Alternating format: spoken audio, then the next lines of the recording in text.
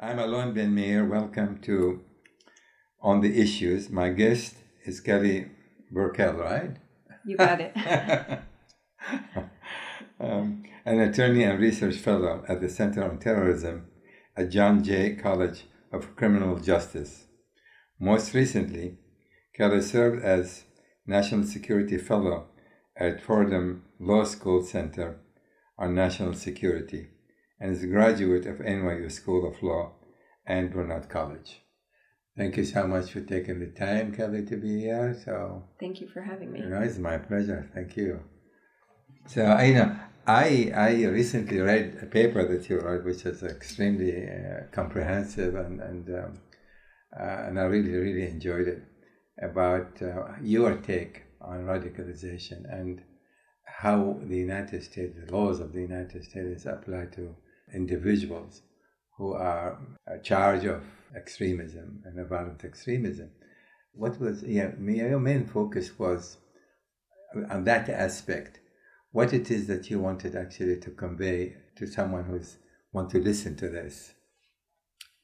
I would say the main points that I was hoping to convey through the paper are that there's a growing focus in the United States and elsewhere on countering violent extremism and what's now being called preventing and countering violent extremism. And a lot of that focus has been on the prevention area, which of course is critical in having community-wide initiatives that are CVE relevant. But in addition, I wanted to just bring a focus to the criminal justice area and how we can incorporate some similar principles there in terms of once somebody is already intersecting with the criminal justice system, whether they've come on the radar of law enforcement as a suspect or through a referral, or whether they're actually at a post-conviction phase where they have been convicted of an extremist crime.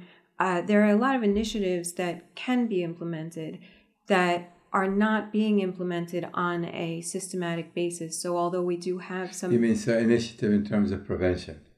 Yes, exactly. Prevention in terms of if this person has not committed any crime, preventing a future crime. And if they have committed a crime, preventing recidivism. And I mean, when we talk about preventing a future crime, of course, we have to be very respectful of civil liberties, and we're not the thought police, and we're talking about voluntary programs for intervention, but it's more from the framework of making resources available so that in a number of the instances that we're familiar with recently, a suspect was on the radar of law enforcement, but because they hadn't committed a crime, the investigation was closed. And that person later went on to commit an attack.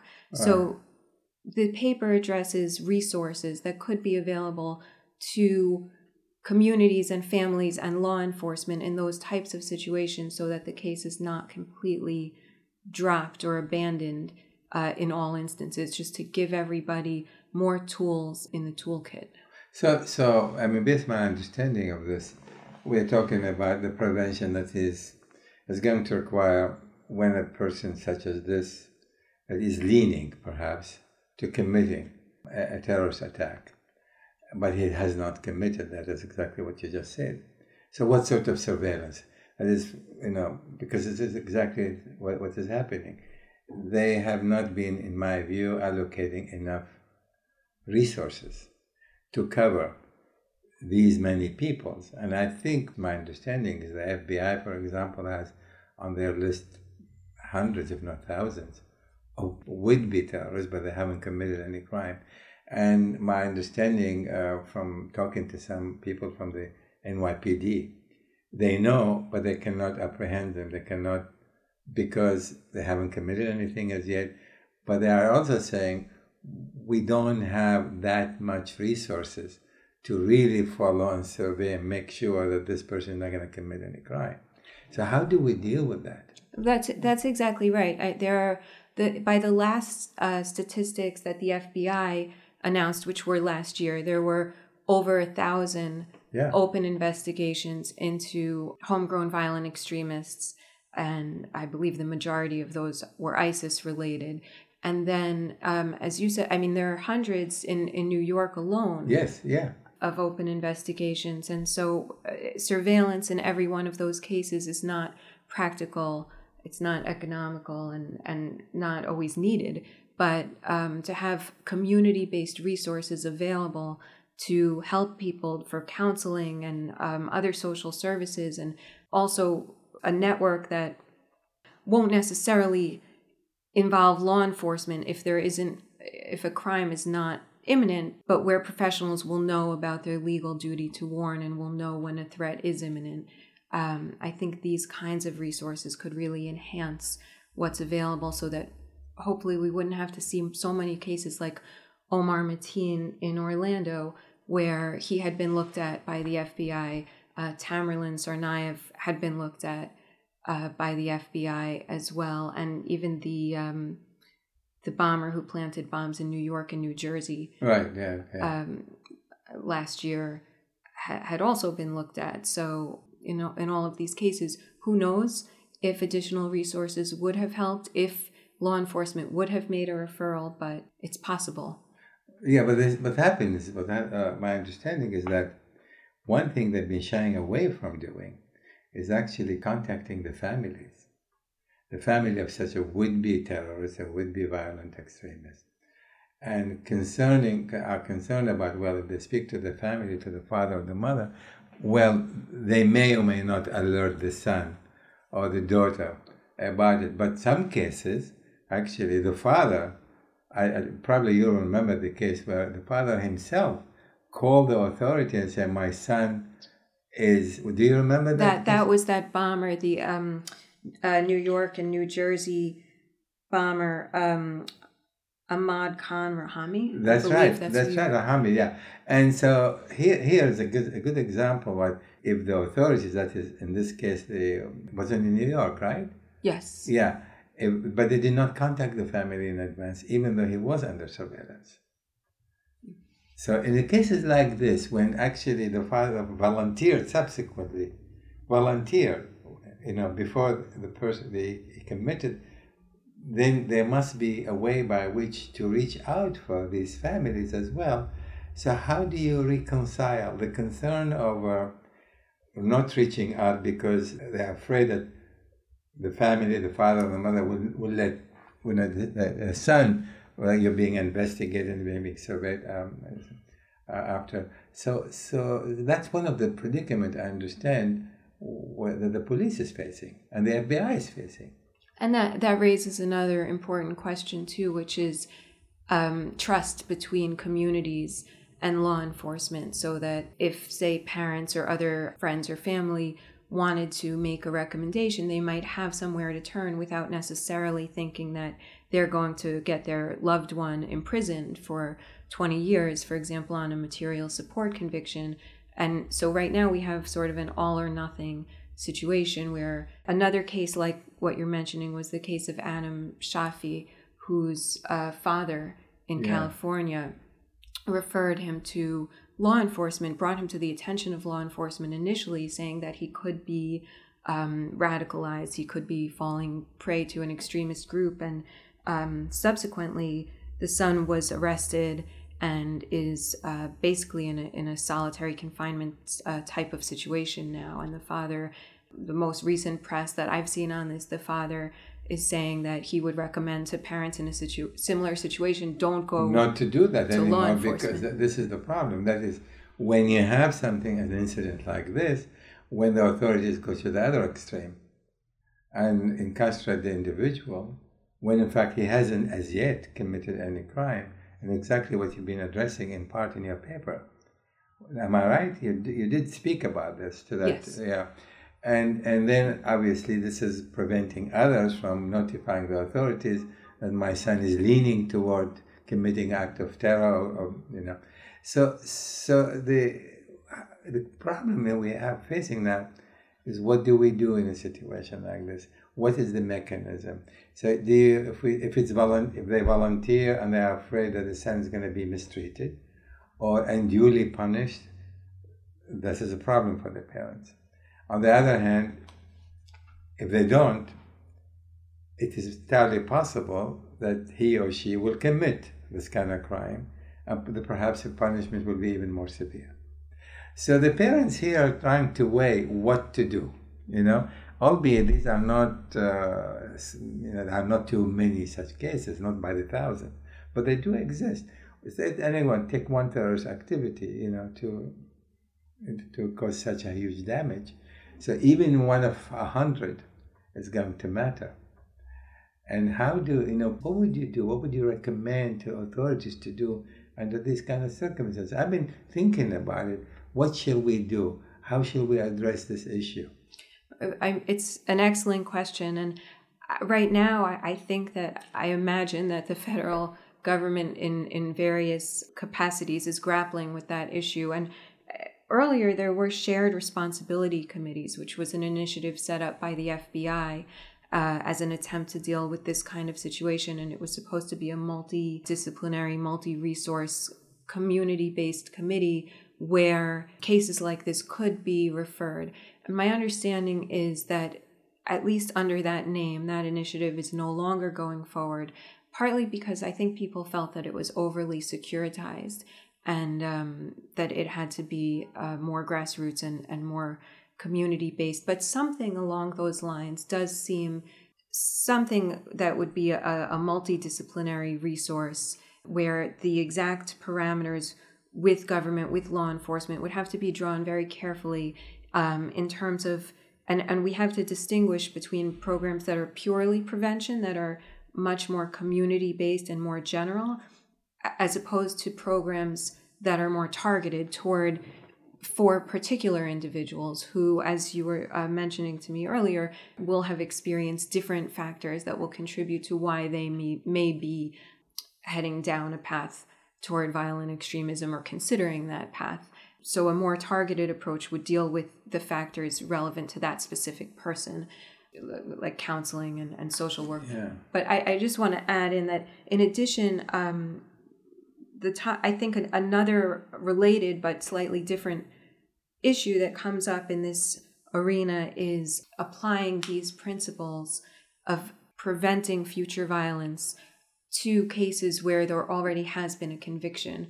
And the principles can come in terms of sentencing.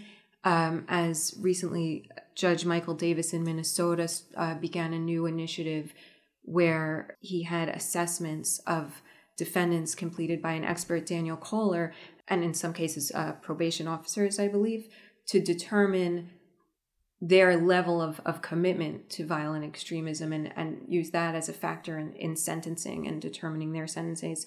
And then also in prison programs that would be along the lines of rehabilitation so that people don't get further radicalized in prison.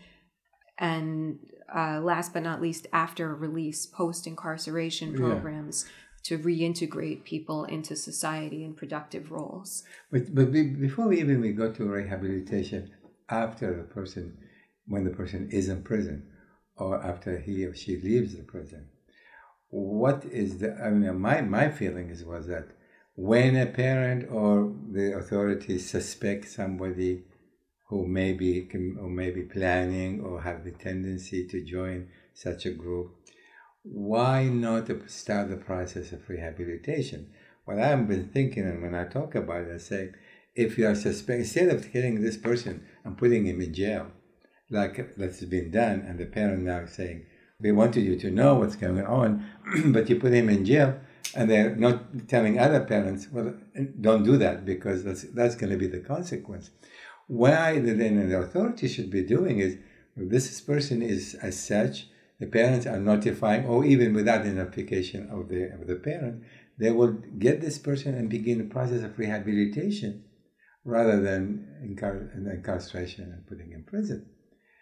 And down from my understanding, that is not happening. Mm-hmm. That is not happening. So they know this person has the tendency, and not going and say, well, we know you haven't done anything yet. We feel that you have the tendency perhaps. We're going to put you in some kind of program and begin that kind of process as a preventive program. When we talk about prevention, this is one area I think where prevention can take place. We can talk about other means of prevention, for example, in school setting, in a mosque setting, what role the authorities can play in order to preempt. The idea is, from my perspective, is preempting, not waiting to take this type of action in order to prevent the person from continuing the path of extremism and eventually commit an act of extremism, violent extremism. Yeah. Right. I think there's a model where you can look at CVE, and I think you're touching upon this, where you can break it into separate steps, looking at where, based on where the person is in their process. So there's on the first step would be purely prevention, when you're not dealing with anybody who's necessarily expressed any interest in violent extremism. It's just purely a resource to maybe offer positive counter narratives. It's just general building community resilience. Then you can come to a place which is, I think, where you are focusing now, which is generally referred to as intervention or targeted interventions, where the person has shown some interest, possibly some movement in that direction, but has not committed a crime and therefore hasn't done anything illegal, cannot be arrested, cannot be compelled to participate in a program. And then third, you would come to the charging context, where someone is suspected of a crime, but you could still implement some of these initiatives, perhaps as part of a plea agreement or something like that, which really brings you to the last steps, which are rehabilitation and reintegration, where someone has been convicted of a crime and now you're giving post-conviction resources that will, but it's in my opinion, all of it's prevention, because even when it's post-conviction, you're preventing future crimes, preventing future violence, and promoting public safety. In terms of what resources, what can be done at the intervention stage, I think that's we need to look at different programs that have existed. We need to look at evidence and build programs that are supported by the research that exists, and preferably build upon community-based programs that actually exist already. There are many great programs that are in communities that deal with other kinds of violence, maybe gang prevention violence, and we can look at models like those and build our programs from there. But the key will be devoting the resources to be able to do that. Yeah, recently I had an opportunity to speak to 3 educators who came from Kosovo in this program with the State Department. And my focus was, in my discussion with them, was education. That is, what a teacher, an educator, in fact, can do in the classroom setting when they notice that one of the students, or more than 1 or 2, are fidgety, are disruptive, are leaning to, they have signs that they are rebellious, and what it is that they can do within the classroom setting without necessarily notifying the authorities that we have somebody like this, we need to take care of them. Mm-hmm. So from how I saw it is that here a set of things that an educator can do in order to mitigate, to deal with this kind of problem with this type of individual. Have you been looking into this as well? It's something I actually would like to look into, but I haven't spent a lot of time looking into it. I think it raises interesting questions in terms of youth and privacy rights and so forth. And obviously there are other protections that come into play when you're dealing with minors, but it is a very important question. I think an excellent question, and something that is part of this whole area that we do need to look at. Yeah, more. Because from my understanding, again, I have looking into researching this, it's not being done in any methodical, systematic way in schools, where some school is necessary in various areas, in the United States, in Europe, and elsewhere. That is, sometimes in poor countries like Kosovo, there's a problem of resources, because the teacher can do so much. But the student need, for example, some outside service, like should be seeing a psychologist, a psychiatrist, and get that individual engaged in some other activities that require, again, some more funding. So when you have poor community where they cannot afford that kind of treatment, to prevent this individual from pursuing the the path of extremists, this is becoming a problem. So, and here, I don't think in countries like this, they are able to, and that's the reason, in fact, why in Kosovo there are so many, relatively speaking. The number of those young extremists is extremely high and relative to other Muslim or Arab countries because of the problem of poverty in that state. But one of the measures, in my view, that if we want to prevent,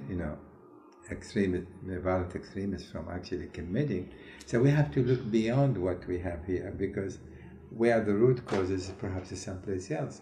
It could be in Kosovo, it could be any other country in the Middle East. And we need to think in terms of out of the box, what it is can we do to channel some kind of funding where it's needed in order to conduct that kind of preventive activities in order to make sure that such an individual perhaps be stopped before he or she commit a kind of crime. And I don't see that happening. The focus, we were in Europe, for example, and I talked to many people there, and I haven't heard one person who's saying, yeah, actually we are supporting this type of a school in this country or that country because we feel there's this kind of activities going on. What do you do about these kind of things, So are you mentioning that in terms of schools or generally in terms of community resources? Well, the schools is one of the community resources. You can talk about, you can go to the imam in the mosque and find out who do you feel is leaning and do something about it.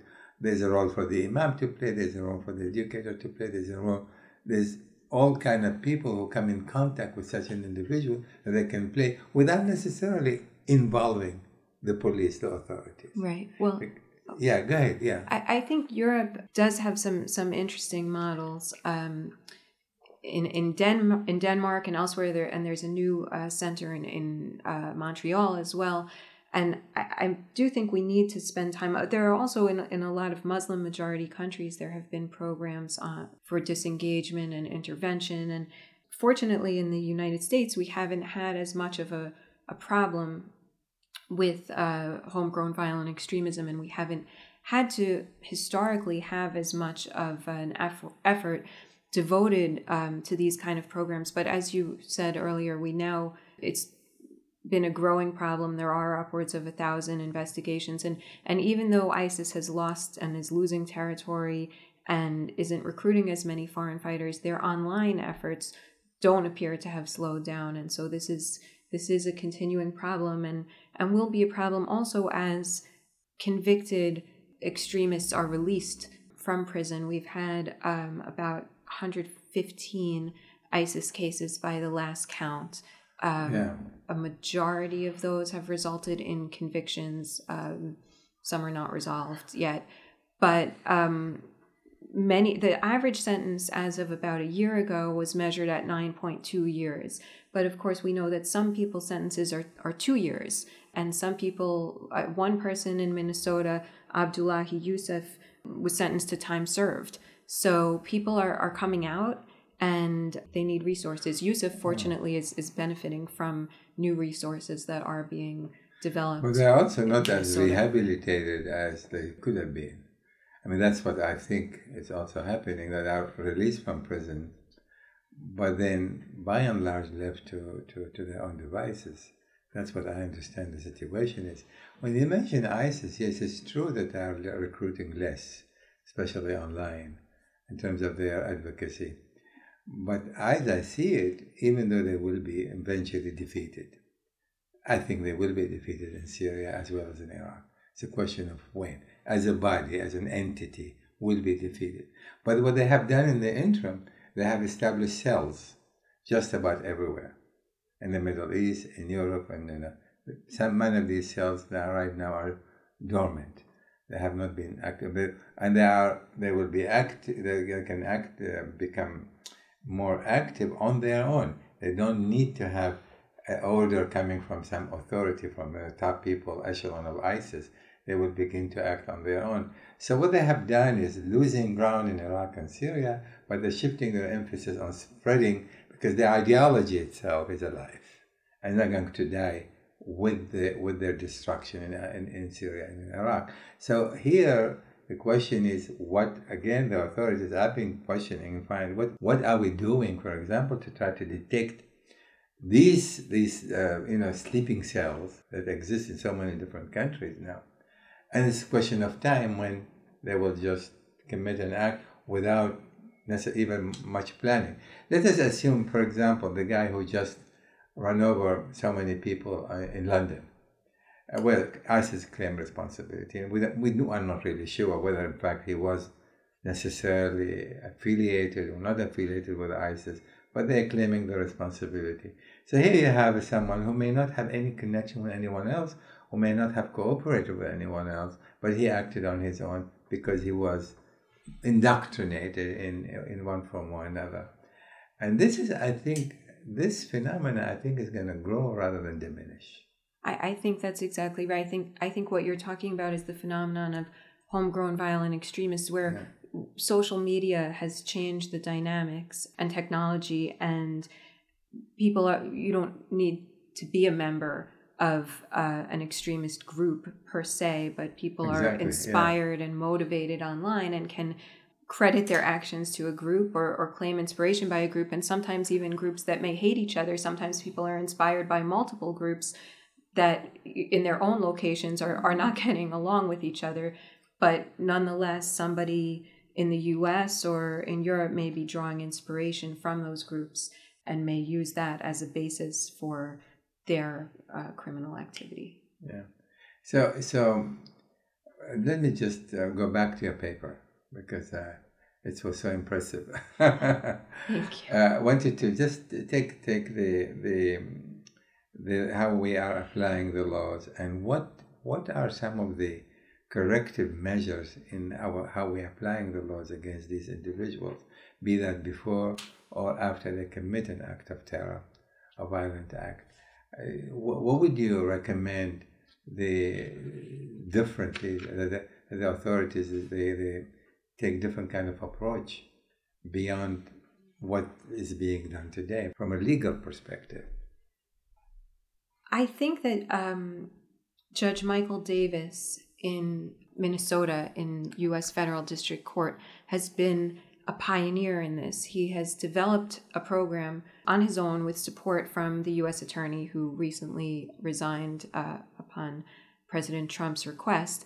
But in any event, Judge Davis has designed a new program that addresses the question that you're asking, or begins to address it. But what I would say is that instead of having each federal court on its own to design these kind of programs, it's very important to have guidance that the courts can follow based on evidence and based on best practices, so that they don't each have to forge their own path. So Judge Davis did have the radicalization assessments to assist him with sentencing, to give him additional information. But is there any effort going on right now to coordinate between the various courts, various judges, so many of them around?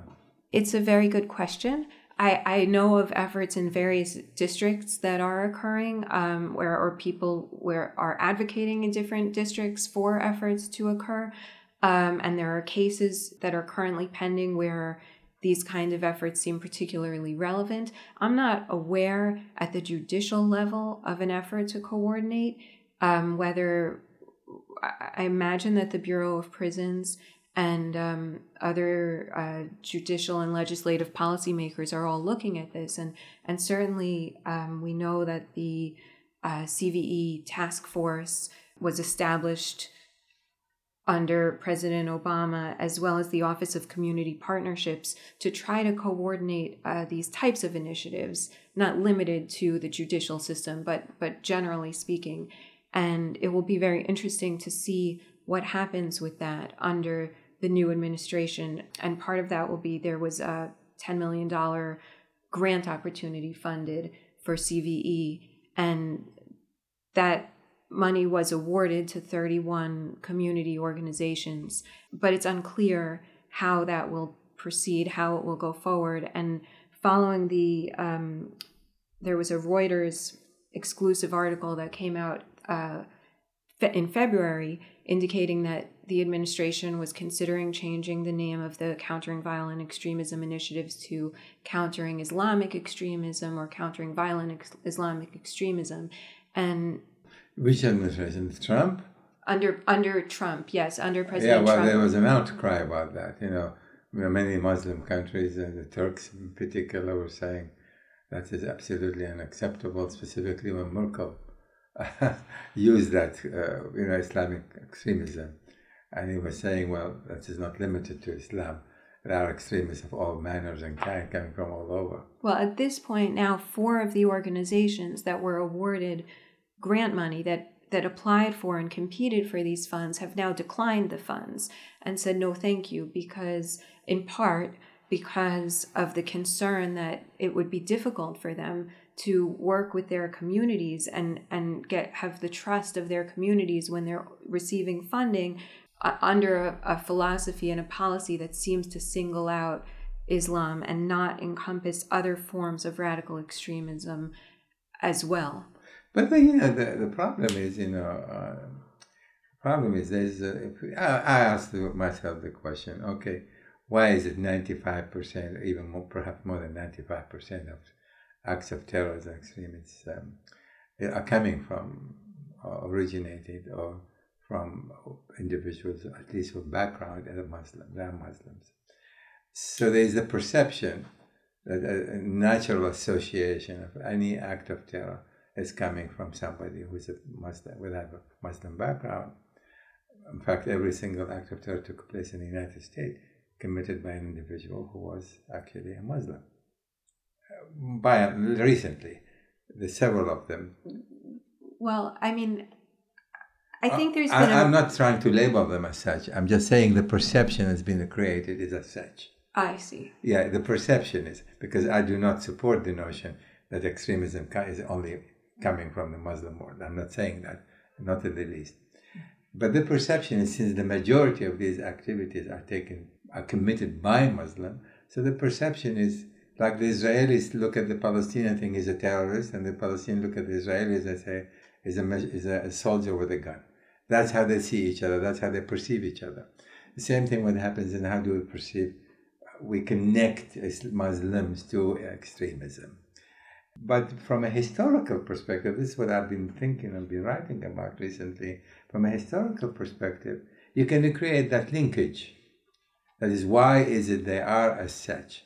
Again, I'm not saying this is exclusively because there were so many different kinds of terrorists over so many years. How do we disabuse the individuals, or the majority, who feel this is the source and this is what we have to deal, just exactly what President Trump has articulated recently? Well, you ask so many good questions. That is the question. How do we do that? But, it's not, it may be the public perception or some portion of the public perception. Of course, that's not supported. There's New America data that show that since September 11th, I believe the latest numbers are around 95 deaths from what they refer to as jihadist extremism in the U.S. and about 51 from far right-wing extremism. And I think they cited about 5 from far left. I don't have the numbers in front of me, so I'm sorry if those aren't exact, but that's close to the recent numbers. And of course, only this week we had an incident in New York City where there was a hate crime, which could later be classified as terrorism. I don't think we know enough information yet, but somebody came to New York to kill a black man, and that's what he did. Yeah, this guy, this white supremacist who went to this church, is it? Where he killed 5 black people just recently. This young fellow, just maybe a month ago. Maybe he was 19 or 20 years old. You don't mean Dylan Roof in South Carolina? Probably, I don't remember the name. Yeah, so, he did, but you're right.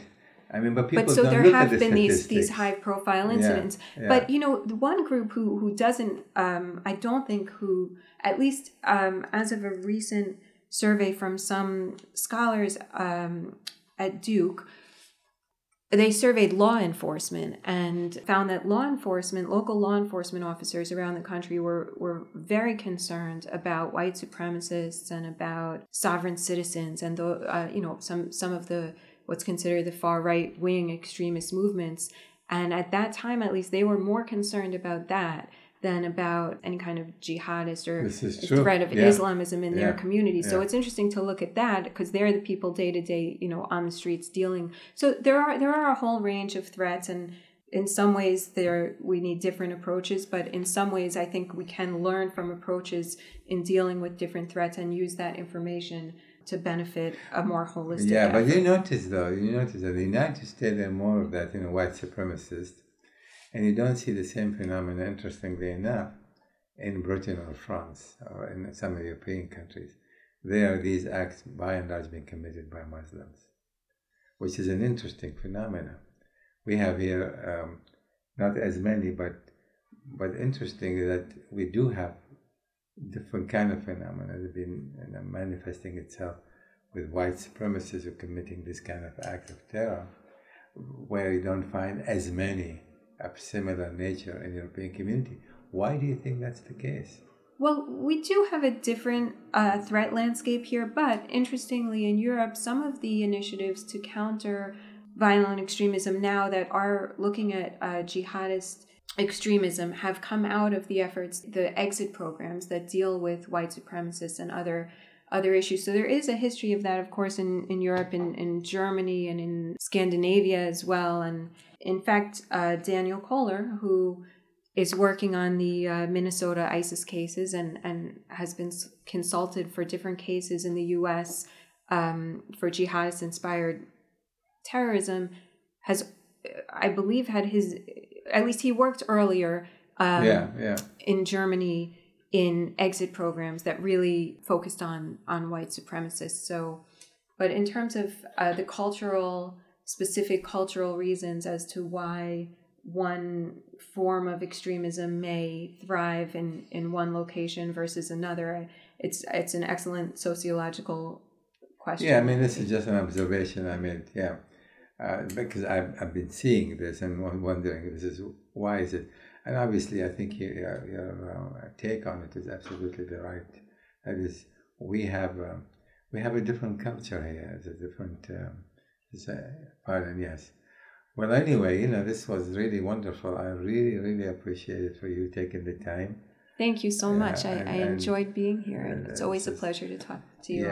Thank you again. And I think what you have covered is very important. Most people just do not know the intricacies of how we are here in the United States have been dealing with this phenomenon. So thanks again, Kelly. Thank you. It's wonderful. Pleasure. Thank you for listening to this episode on the issues. You can find this podcast on my SoundCloud page, and stay tuned to my social media accounts for the latest analysis and announcements.